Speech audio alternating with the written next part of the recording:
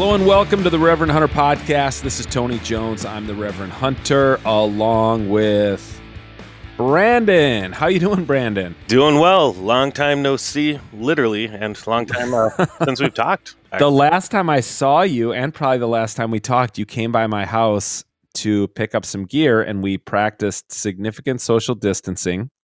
Yep. It's weird to think like in that moment, like I didn't assume, I mean, I should have assumed, but I didn't assume it would still be this long after for us to be able to see each other. It's been crazy. It is weird. I did have to do some voiceover work at Ron Shera Productions, the nerve center of the Talk North Podcast Network. And I saw a few people in there. I guess they were wearing masks. I wore a mask, not when I did my voiceover. But yeah, I'd say there were about maybe a quarter of the normal staff was working there. So they're kind of slowly coming back. Have you been still doing everything remote? I have been doing everything remote.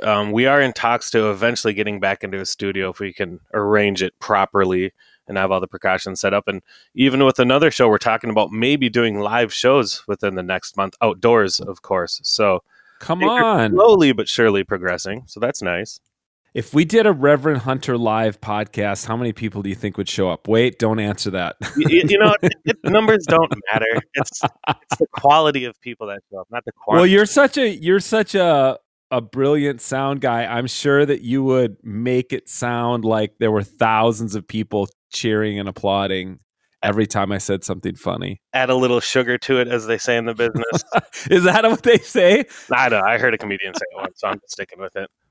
I like it. Yeah, you could add a little sugar to it. I'd appreciate that. So what have you been doing, man, to get outside, to get fresh air? I have been, me and the girlfriend have been just going on hiking trails and stuff like that. Just getting outdoors where we know we're not going to run into a bunch of people, but we can actually feel like we accomplished something with our day. See nature, hear nature, smell nature, just anything. Yeah, totally. Tell me about one of those hikes you two went on. Well, so we went on one. It was actually in southern Minnesota, and it was Whitewater State Park, I believe it's called. And it's just got these really cool cliffs that you can kind of walk along. Some really, really great views. Some trails that have some elevation, but my dog can handle it, so that's good. Mm-hmm. But yeah, it's just Whitewater. A bunch of people were fly fishing down there and stuff like that. So that was really cool to see.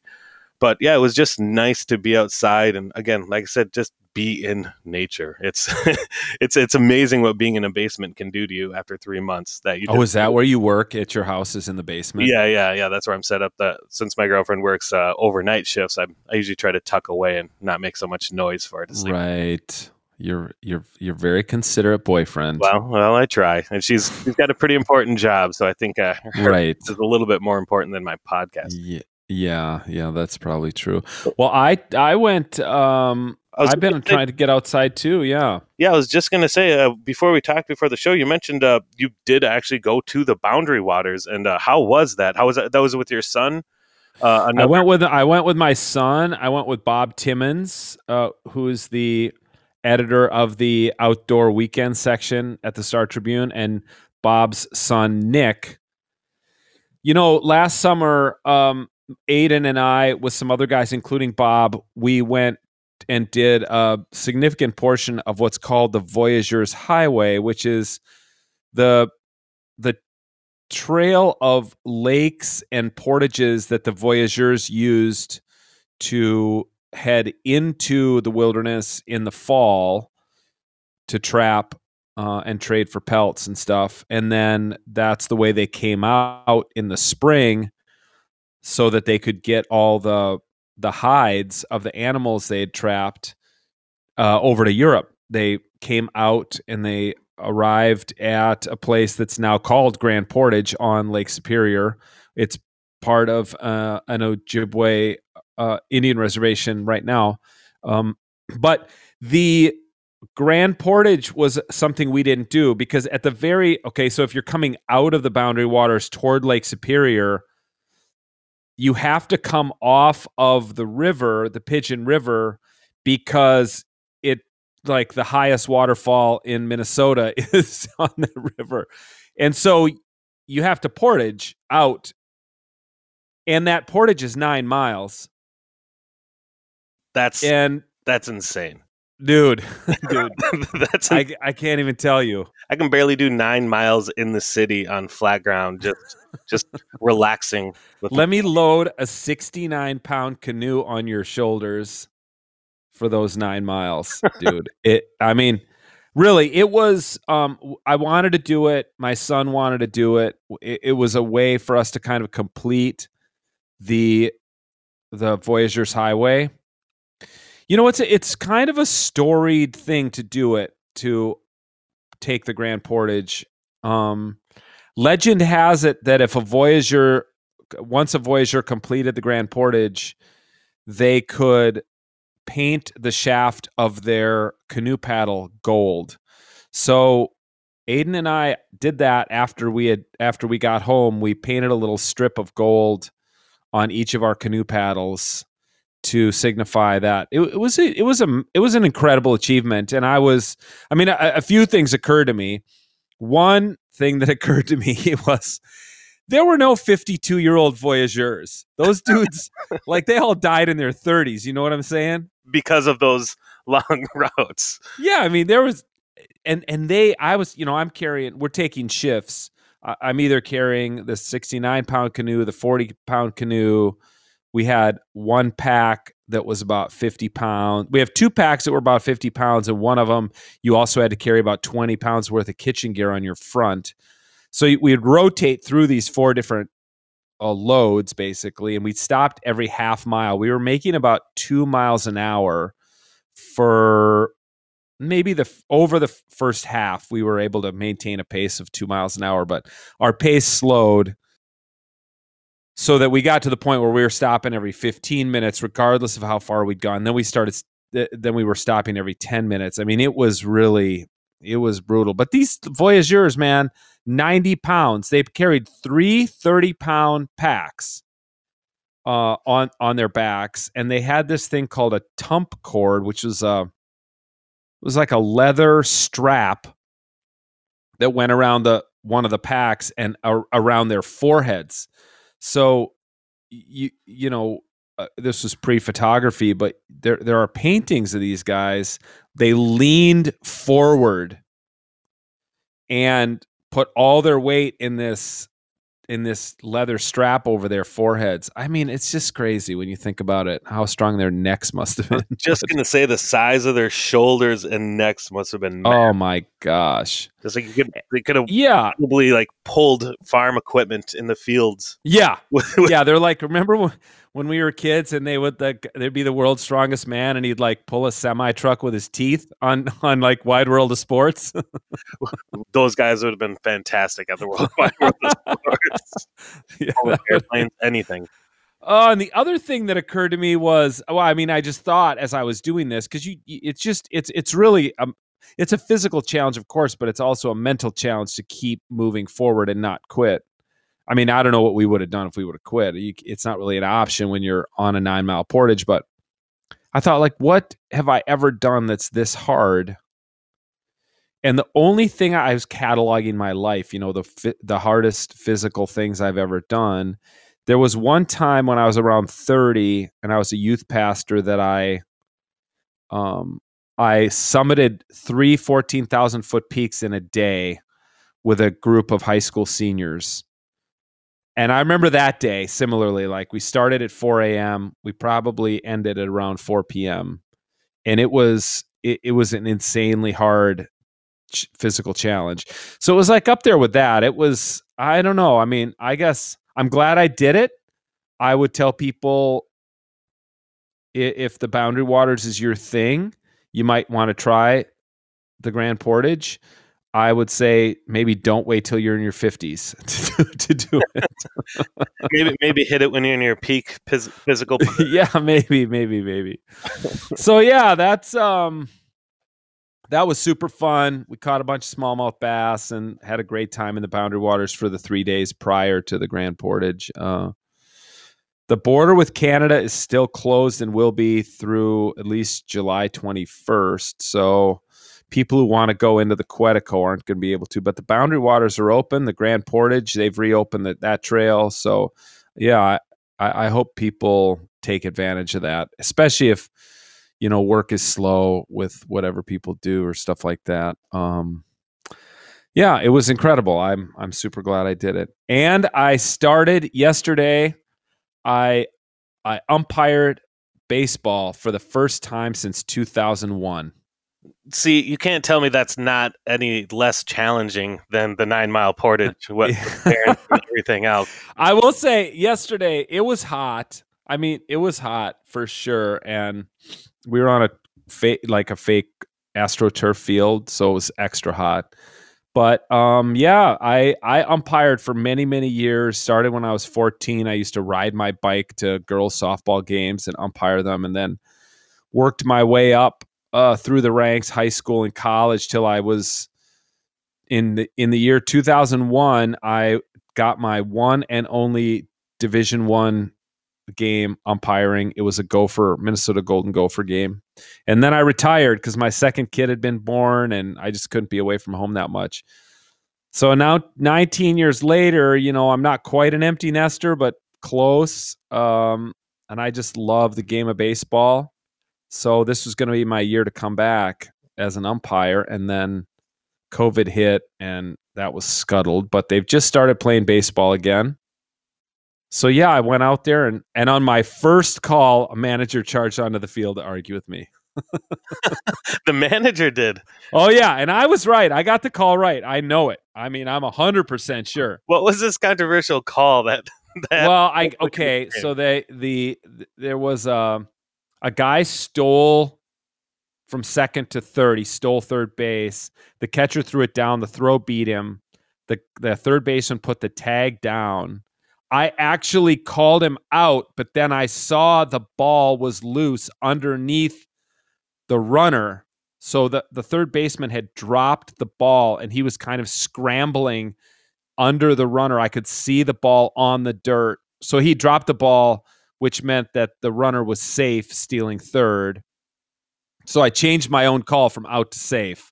And man, the manager came like a rocket out of the dugout and started yelling at me. But as umpires are trained to do these days, I just kept my cool and I said, I got the call right, and I'm 100% sure. And you need to go back to your dugout now. Why not jump in head first? I will say that the second game of the doubleheader, when I was behind the plate, my strike zone was a little inconsistent. So I'm going to need to work a little bit on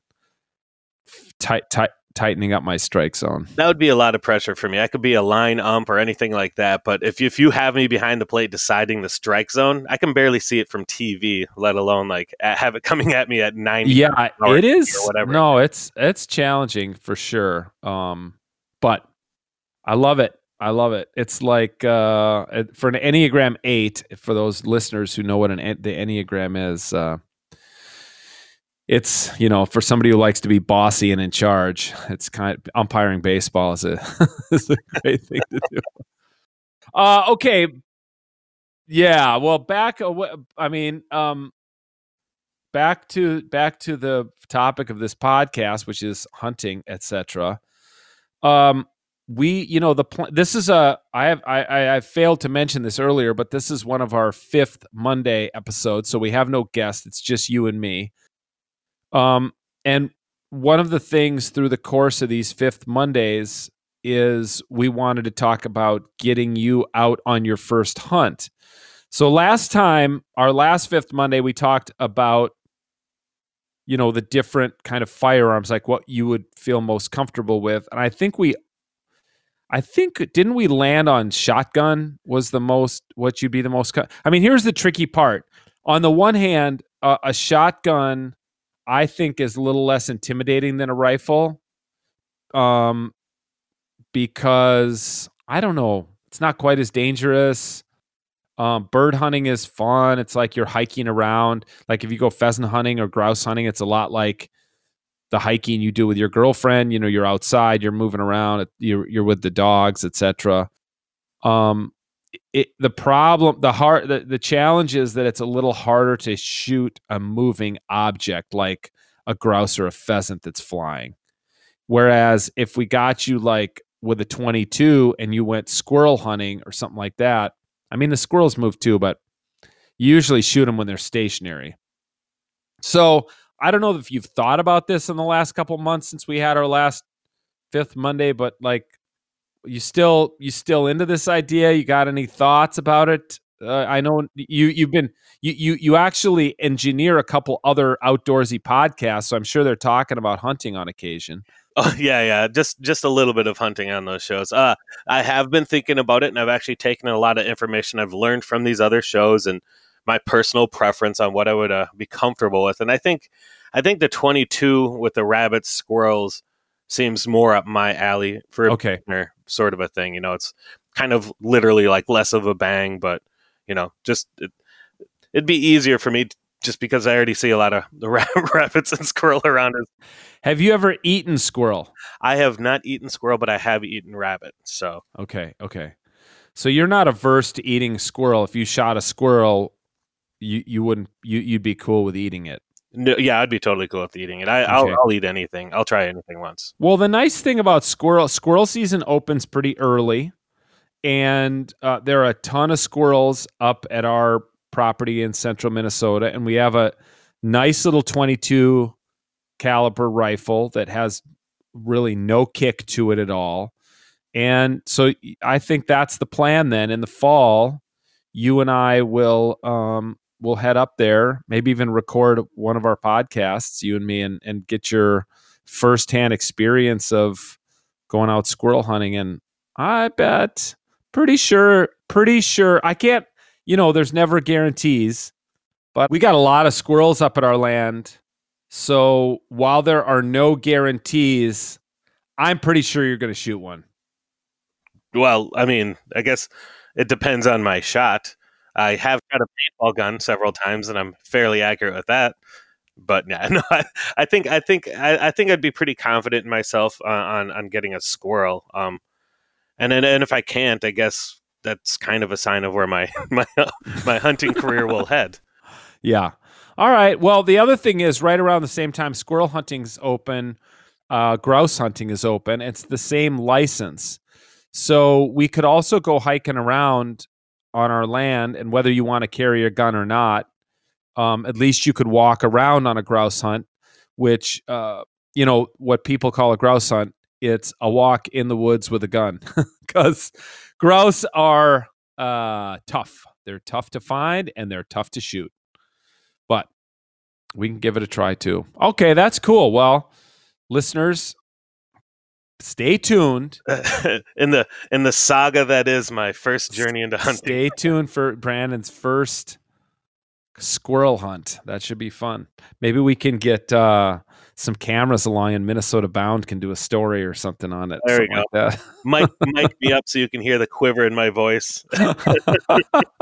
Poor little squirrel. Exactly. Yeah, that's I can handle the squirrel. It's the deer, on the other hand. That's where I think I'm pretty far removed from. Yeah, I have, as I've said here before, I have very vivid memories of the first time I shot a deer. And it is, it's when you shoot a large animal like that, it's at a different level of kind of emotional investment for sure. I still don't understand these guys on TV hunting shows who are like whooping and hollering and high-fiving after they shoot a large animal like that. I mean, when I shoot a large animal, I find it to be a very emotional experience and not super easy.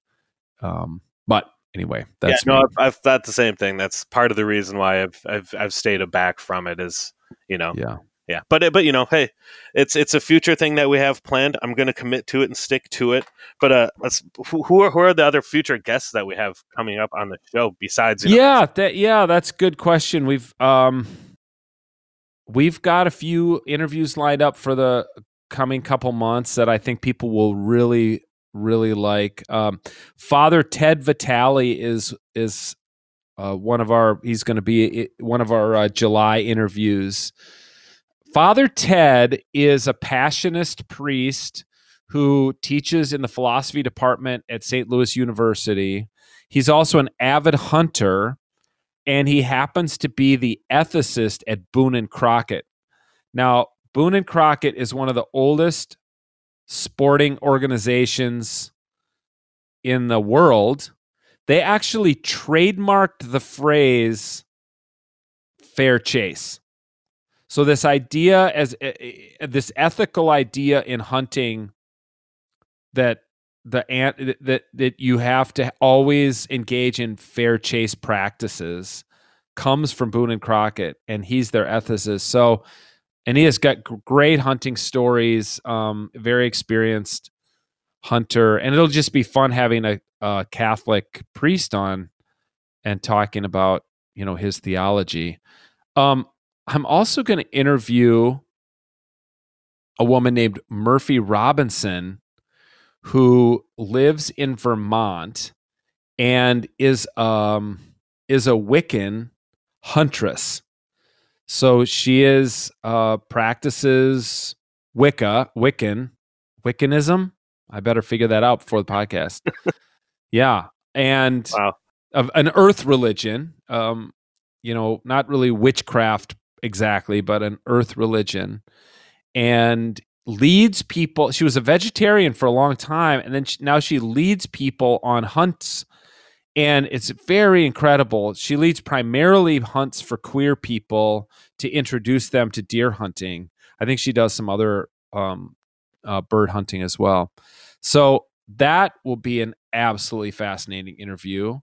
I'm going to be talking to my friend Barbara Brown Taylor, who is one of the greatest preachers. I mean, it makes every list of top 10 preachers in the world, and was one of Time's 100 most influential people a couple years back, and writes incredible books, and loves the outdoors, lives on a farm in Georgia, and every summer comes to northern Minnesota and goes up the Gunflint Trail. Her husband is Minnesotan and part Native American.